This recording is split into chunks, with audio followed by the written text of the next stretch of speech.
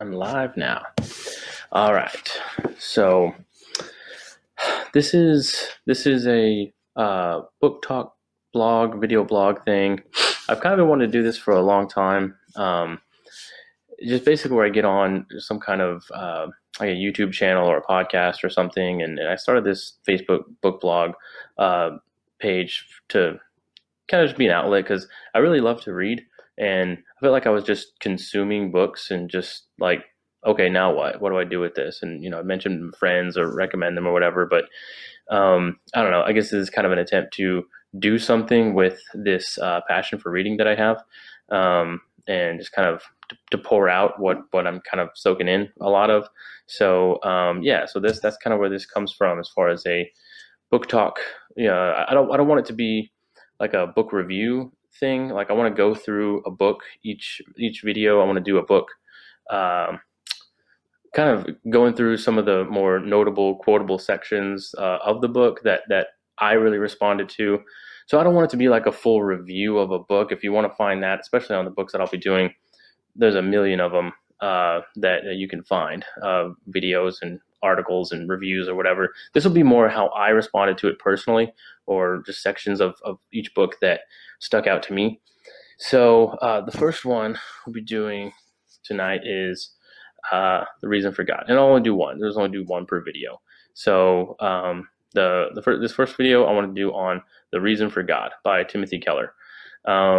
If you haven't read this book, this is a very popular book in Christian circles. Timothy Keller, very popular writer. But yeah, so it's the Reason for God. This is one of his more popular books too. So yeah, I just wanted to go through it. I can't remember when I read this. I read this like a while ago, not too long ago, but like maybe 3 or 4 years ago. It was a book that was kind of like on my list for a long time. That it's like, yeah, that's kind of classic Christian book to read, that I just hadn't gotten around to, whatever. But a few years ago, I read it, and it was really good. It's a classic for a reason. But yeah, so let's just jump right in. So the first section I have flagged here is where Keller writes to point out that absolute relativism can only exist if the relativists exempt themselves from their own razor. If you infer from the social conditionedness of all belief that no belief can be held as universally true for everyone, that itself is a comprehensive claim about everyone that is the product of social conditions. So it cannot be true on its own terms. Relativity relativizes itself. I love this because, people would say there's no right, there's no good, there's no ultimate truth, there's no absolutes. Everything is relative to everything else, and there's no truth. There's no real truth, and there's like everything's a construct and stuff. So what you'll see is sorry, my kids don't want to go to sleep. So what people will say is that there's no truth and there are no absolutes. Everything's on a scale, And I actually heard Michael Shermer say this. He's a famous atheist, modern current atheist, and I've heard him say this, saying you should either think. You can't think binary. He's saying people think too polarizing, too binary, black and white. It's not like that. Most things are on a scale, he says. So when you think about things like God or truth or morals or logic or anything, you have to think of it on a scale. And so you shouldn't think binary, he says. You should think of it more of things that are on a scale. But that itself is a binary suggestion he's putting forth. And that's what Keller is saying here of, relativism only works if you exempt that statement, all truth is relative, is an absolute statement. So it can't be true. It defeats itself. So the idea of relative truth defeats itself. So it's like someone says, there are no absolutes. Are you sure? Absolutely. Okay, either there are absolutes or they're not. You can't. So saying that, you're just saying that truth is relative is a self-defeating statement. So I really like that he touched on that as far as just truth and knowing things. The next section here, he talks about he follows C.S. Lewis, and C.S. Lewis was an atheist, and he became a Christian, and he kind of goes through how he process becoming a Christian and the idea of God and truth and everything. And so this is a quote from C.S. Lewis that Keller mentions here. Says, C.S. Lewis says, "My argument against God was that the universe seemed so cruel and unjust, but how had I got this idea of just and unjust? What was I comparing this universe with when I called it unjust? Of course, I could have given up my idea of justice by saying it was nothing but a private idea of my own. But if I did that, then my argument against God collapsed too, for the argument depended on saying that the world was really unjust, not simply that it did not happen to please my private fancies. Consequently, atheism turns out to be too simple." So, yeah, if atheism is true and there is no God, then there's no basis for just or unjust or morality or logic or reason. Now, this is where a lot of atheists or like sort of godless worldviews will misunderstand me completely. This is extremely common misunderstanding when we start talking about this kind of stuff. I'm not saying that atheists cannot be moral. They can and are.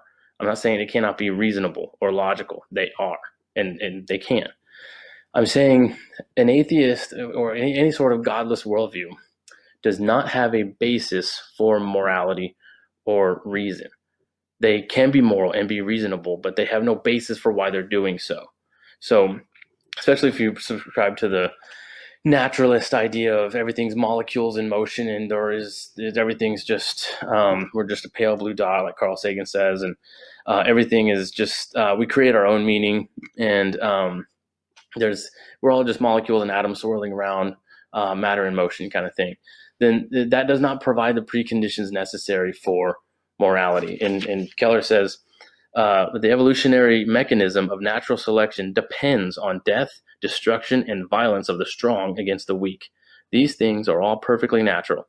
On what basis, then, does the atheist judge the natural world to be horribly wrong, unfair, and unjust? And that's the thing. The atheist does judge the natural world to be horribly wrong, unfair, and unjust. They do. And they're right to do. They'll become morally indignant against school shootings or against oppression or against anything, and that's correct. But what Keller's pointing out is that they have no basis for it. That's the word that we need to understand and remember through this is no basis, no foundation for the right reason that they're enacting, for the right moral judgments that they're making. They're making the right moral judgments, but their worldview does not provide the preconditions necessary. Now, you would say, well, how are they doing this then if there's no, it must provide the preconditions necessary because we're doing it. They're using the proof of being moral as they have a basis in their naturalism, their naturalist philosophy for doing so. But that doesn't make sense. And we'll kind of touch on that again. He touches on that again in the back of the book too. So and if it feels like I'm kind of rushing through this, I don't want these videos to be too long. I'm kind of shooting for like 15 minutes because I know a Facebook Live video, most Facebook Live videos, I really don't like Facebook Live videos because I think editing is good and it's done for a reason. And there's a lot of dead air or empty spaces, especially when someone's by themselves on a video like this responding to comments. Then the Facebook Live video is nothing but the person looking down at comments and giving shout outs and reading, which, I mean, I guess audience participation is fun sometimes, but I've never been a big fan. But yeah, so I don't want these videos to be too long. That's the thing. And because if they are, I won't do them. And if I have to edit a video and like chop it up and do any sort of production for it, it won't get done. And so that's kind of wants just to be fast and loose, just quick and easy, little videos. So I'm going to just kind of blow through this book. But yeah, just kind of pointing out different things. But I also want to take a little bit of time to discuss some of the ideas that are presented, just because they really meant a lot to me and I just want to share them. So another one here. So here he's talking about how we use science to we want to use science to account for unscientific things. We want the natural world to be able to account for supernatural things, and that's the wrong way to even start. It's the wrong way to go about it. He says. He's quoting from this guy Macquarie, who's an atheist, and he's saying, so he says, no supernatural cause for any natural phenomenon is possible, is what Macquarie says. It is therefore a philosophical, and this is Keller saying, it is therefore a philosophical presupposition and not a scientific finding. Macquarie's argument is ultimately circular. He says that science, by its nature, can't discern or test for supernatural causes, and therefore those causes can't exist. Saying, so because we cannot determine it scientifically, it must not exist. Well, what he's doing is just presupposing that the scientific method is the only way to determine if something is real or true. And that again is circular, because you can ask, well, how do we know the scientific method is real or true? By doing the scientific method. Okay, that's begging the question. You're not answering the question. So if you say the scientific method is the best way, the only way to know if something is real or true. Then how do you account for the scientific method? That's just ultimately what it comes down to. Like, we know things because of reason. Well, how do we account for reason? By using, and they'll give a bunch of reasons why to do so. Keller points out it's a philosophical presupposition and not a scientific finding. So saying the scientific method is the best way to find out if something is true or real is not a scientific approach. It is a presuppositional philosophical approach. It's just saying scientific method is the best way to do it. Well, you can't, if you try to prove that, you're just going to go around in circles. So that's just a presupposition that's presented, a basis from which you build on, right? You have your presupposition, and then you reason and logic and do everything to build up from there. But the presupposition, the foundation is just, you're just supposing, you're just assuming. And I would say in the case of a godless worldview, you're arbitrarily presupposing. There's no, that presupposition doesn't fit with what you're building up. Right? Like, we're all molecules in motion and atoms, and everything is just matter, and we're swirling, and just there's no real meaning to anything. We're all just byproducts of a cosmic accident, but no one lives that way. And they'll he kind of talks about that too in here. But he goes on, so the philosopher Alvin Plantinga responds to Macquarie. He says, Macquarie perhaps means to suggest that the very practice of science requires that one reject the idea of God raising someone from the dead. This argument is like the drunk who insisted on looking for his lost car keys only under the streetlight on the grounds that the light was better there. In fact, it would go the drunk one better. It would insist that because the keys would be hard to find in the dark, they must be under the light. So he's given this common analogy where there's this drunk, and he lost his car keys, and he's under a streetlight, and he's looking only where the light touches. He's not looking off in the dark or anything for his keys. He's only looking where the light is touching because he thinks, well, this is where I'll see it. He's just presupposing the keys won't be in the dark. So, but that's a presupposition. It's not a scientific or rational, reasonable way to do things just to look under the light. If the car keys were visible, they'd be invisible under the light. They wouldn't be in the dark, but they could very well be in the dark. And that's how we approach things. The scientific method is limited only to this natural world and to what we see. And so we're trying to account for supernatural things like miracles only within the light of this limited natural structure that we have. So that's what Keller's kind of pointing to there. Okay, so all right, so I love this book. I love Timothy Keller, but I don't want to just pick books. And as I do these book blogs, these videos, I don't want to just pick books that I agree with, where like I just, it's just confirmation bias, where like I'm just reading a Christian book and I'm a Christian, so it's just, confirming my bias, confirming my worldview, just like an echo chamber or something. But even with someone like Timothy Keller, I would have disagreements. And here is one of them. It's not quite a disagreement. It's just I would have more questions for Keller, because he talks about evolution and naturalism as, he says, some kind of process of natural selection. He says, for the record, I think God guided some kind of process of natural selection, and yet I reject the concept of evolution as an all-encompassing theory.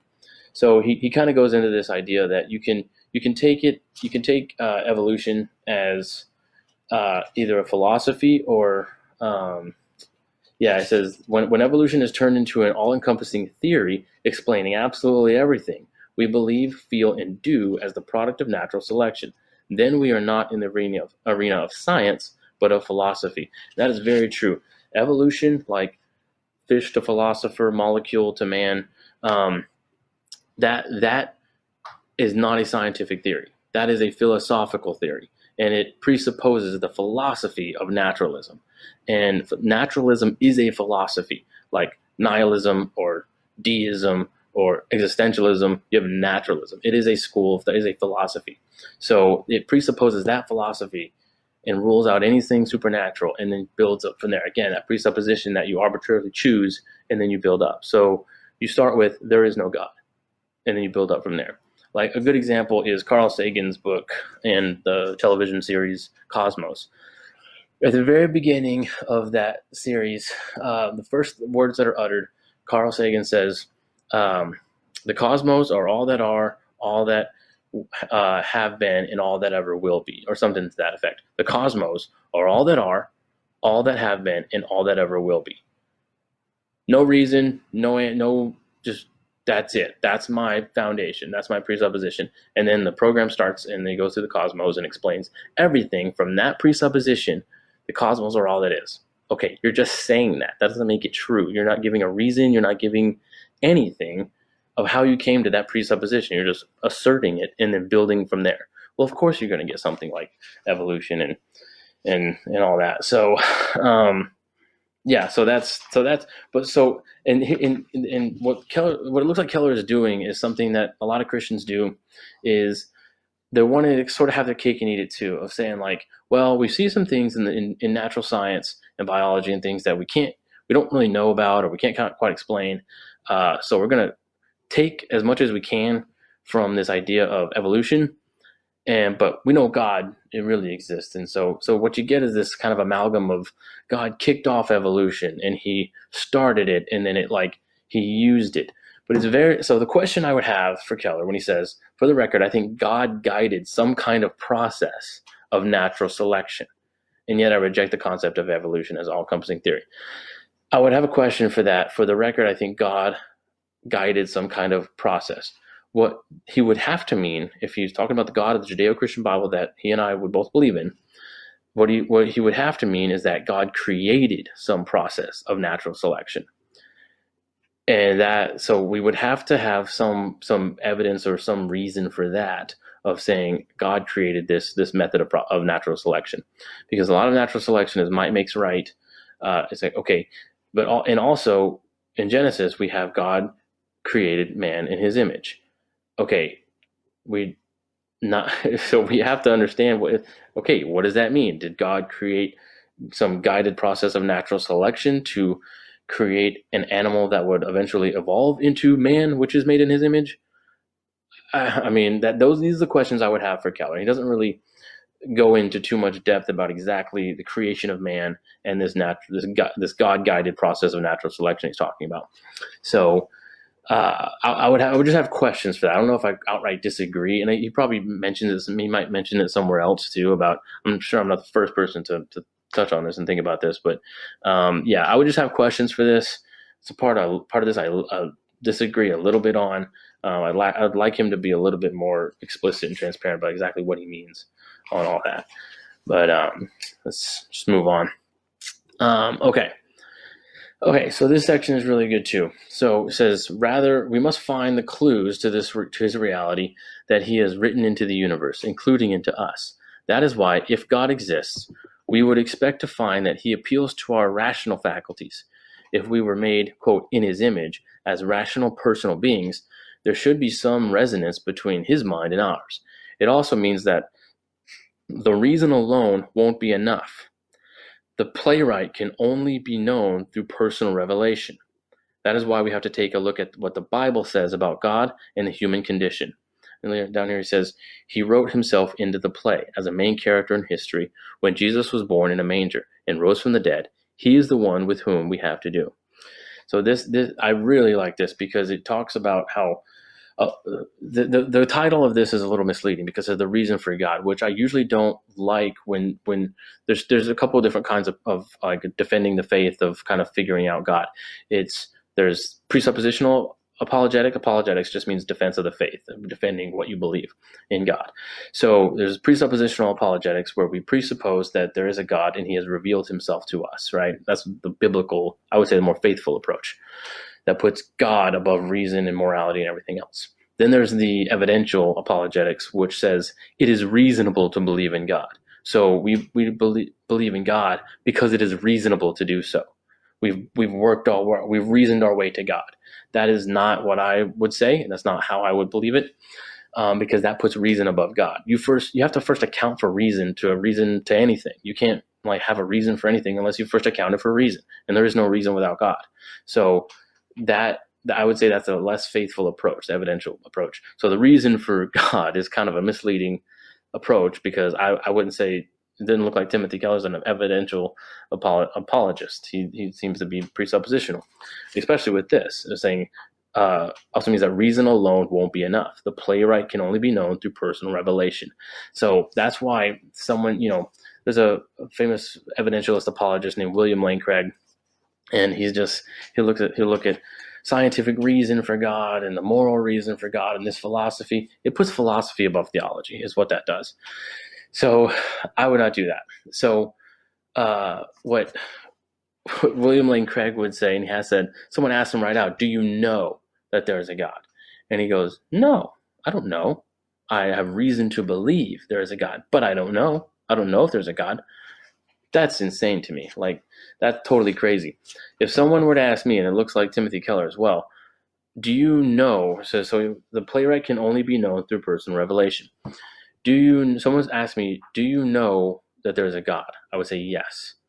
And I say, well, how do you know? And my answer, as crazy as you might think it sounds, would be to say, because he has revealed himself to me. And I think every Christian, that's the faithful answer, a biblical answer for every Christian is to say, do you know that there's a God? Yes. Why? Because he has revealed himself to me.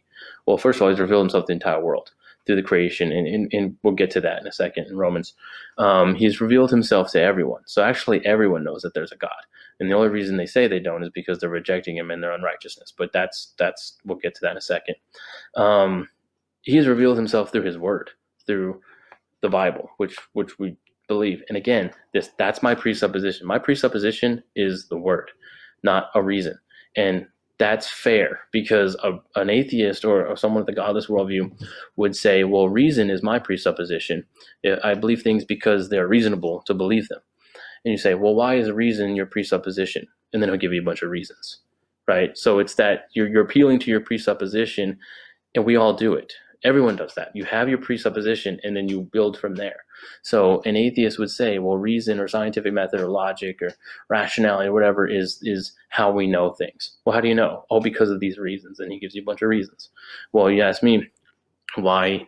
How do you know that there's a God? I say, well, because the Bible says. I was like, no, you can't use the Bible. Well, why not? You're using reason to justify reason. You're using your presupposition and building from there. Why can't I do the same? I'm using my presupposition of Scripture, of God's word, and building from there. So we all do it. It's just wherever you put your faith, in human reason or in God. So I really like this, of that through personal. It can only be known through personal revelation, and God has revealed himself into humanity in nature when he became, when Jesus Christ was born, when he was incarnate, when he became God in the person. Fully God, fully man in Jesus Christ, and died for our sins, and through the Holy Spirit that he left when he left, he sent the Holy Spirit, which is God, and through his word, we have his word of Scripture. So he reveals himself to us. That's how we know these things. We have a revelatory epistemology. Epistemology is how we know. Well, the study of knowing things. How do you know something? What do you know? Well, it's been revealed to me. That's how Christians, and I would say everyone, knows that there's a God. And that leads to this last section I want to do, where it says, I want to demonstrate that you already know that God does exist. I'd like to convince the reader that whatever you may profess intellectually, belief in God is an unavoidable basic belief that we cannot prove, but we can't not know. We know God is there. That is why even when we believe with all our minds that life is meaningless, we simply can't live that way. We know better.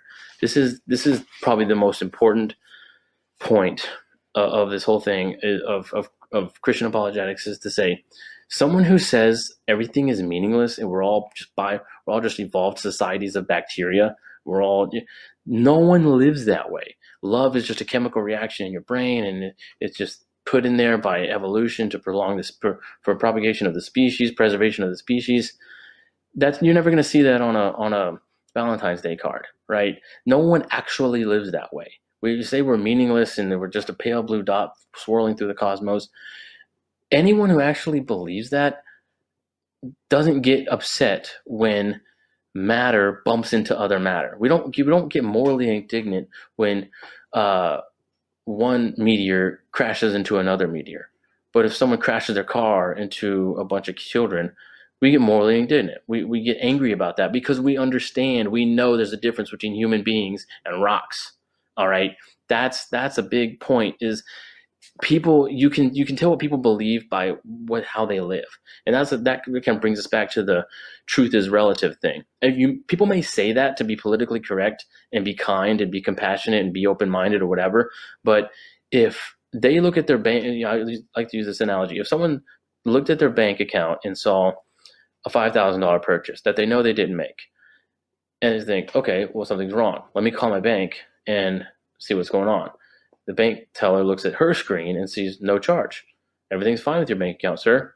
No one hangs up the phone. Oh, okay. Well, this is my truth. That's your truth. We're just going to both believe our different truths about this important thing. No, you're going to find out if the charge has been made. Do I have the $5,000 or do I not? Am I being ripped off or am I not? Same thing goes with your kids. If you're just out the grocery store and you see some other mom and they say, "Oh, I'm so sorry to hear about your son got terribly hurt in that accident," you'd be like, "What accident? What are you talking about?" And I know where my son. I think I know where my son is, and he's perfectly fine. And this other person is saying, "No, he got hit by a bus." You're not going to say, "Well, I know where my son is, and so that's fine." You're saying this, and you're going to find out if your kid is hurt. When it comes to money or your loved ones or things you care about, the stupid idea of relative truth goes out the window. And there is a truth, and I want to find out what that truth is. There's no your truth, my truth, any of this postmodern crap. When it comes down to things you care about and the way you live, how you live will determine what you actually believe. And this goes for Christians as well. That's true, because people might, Christians will profess Jesus and then walk out the door and deny him by their lifestyles. The Brandon Manning quote about that. And it's true. How you live reveals what you truly believe. And so someone will say, we're all stardust, we're all evolved societies of bacteria, we're all just matter in motion. But then they'll kiss their children and cry at a symphony. And they don't actually live this way. They don't treat people as if they're just evolved societies of bacteria. That's a John Piper quote one time said was really good. He said, we teach kids in school that they're animals, and then we're shocked when they start killing each other like animals. We have this idea of human life and human dignity, and we've stripped away all meaningful value on humanity, and then we're shocked that people are treating each other this way. And we shouldn't be shocked. And people don't generally treat each other that way because we know that we're more than just evolved societies of bacteria. We know we're more than stardust, as Carl Sagan would say. And they say that, but they don't live that way. And thank God they don't. Thank God no atheist or person with a godless worldview lives as if there is no justification for morality, as there is no real value to human life other than what we assign through history and philosophy. Thank God people don't actually live that way. And that's the point of that. And I want to end on this with scripture, and I won't do this every time, so don't worry. I'm not turning this into a preaching thing, but I mean, the entire world and everything is about Jesus Christ, so it's got to come up sometime. So Romans 1, 18 through 23, and we'll might go to 24. Says, "For the wrath of God is revealed from heaven against all ungodliness and unrighteousness of men, who by their unrighteousness suppress the truth. For what can be known about God is plain to them, because God has shown it to them. For his invisible attributes, namely his eternal power and divine nature, have been clearly perceived ever since the creation of the world, in the things that have been made. So they are without excuse. For although they know God, they do not honor him as God or give thanks to him, but they became futile in their thinking, and their foolish hearts were darkened. Claiming to be wise, they became fools, and exchanged the glory of the immortal God for images resembling mortal man, the birds and animals and creeping things. It says they exchanged the truth about God for a lie and worshiped and served the creature rather than the creator. The number one idol of today is the God of self. We're all about self-care, self-help. We have no idea what we are. We call ourselves Stardust, and then our happiness and well-being is of the utmost priority for people. And so in that way, we worship ourselves, the created thing, over the creator, God. So, yeah. Reason for God, Timothy Keller. Sorry, this video thing's like reversed on Facebook Live. It's like all, it go this way, it goes that way. Reason for God, Timothy Keller. Amazing book. It's not that long. It's not that bad. It's like 300 pages or so. Yeah, less than, like 250. Pick it up, read it. You can find it on Amazon. It's an extremely popular book, extremely common book. Really awesome. I can't recommend it enough. I hope you guys enjoyed this video, found it valuable, found it got some value out of it. Went a little longer than I wanted to. I don't think I will on other books that I do. This is just a really deep book and really cool book.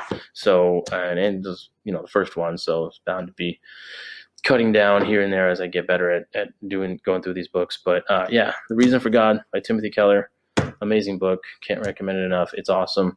And yeah, so I'm going to try and do these every Monday, or at least once a week, whenever I can get it. Kids go to bed, then I can do one of these videos. But yeah, so hope you liked it. I had fun, and I'll see y'all later. Thanks. Bye.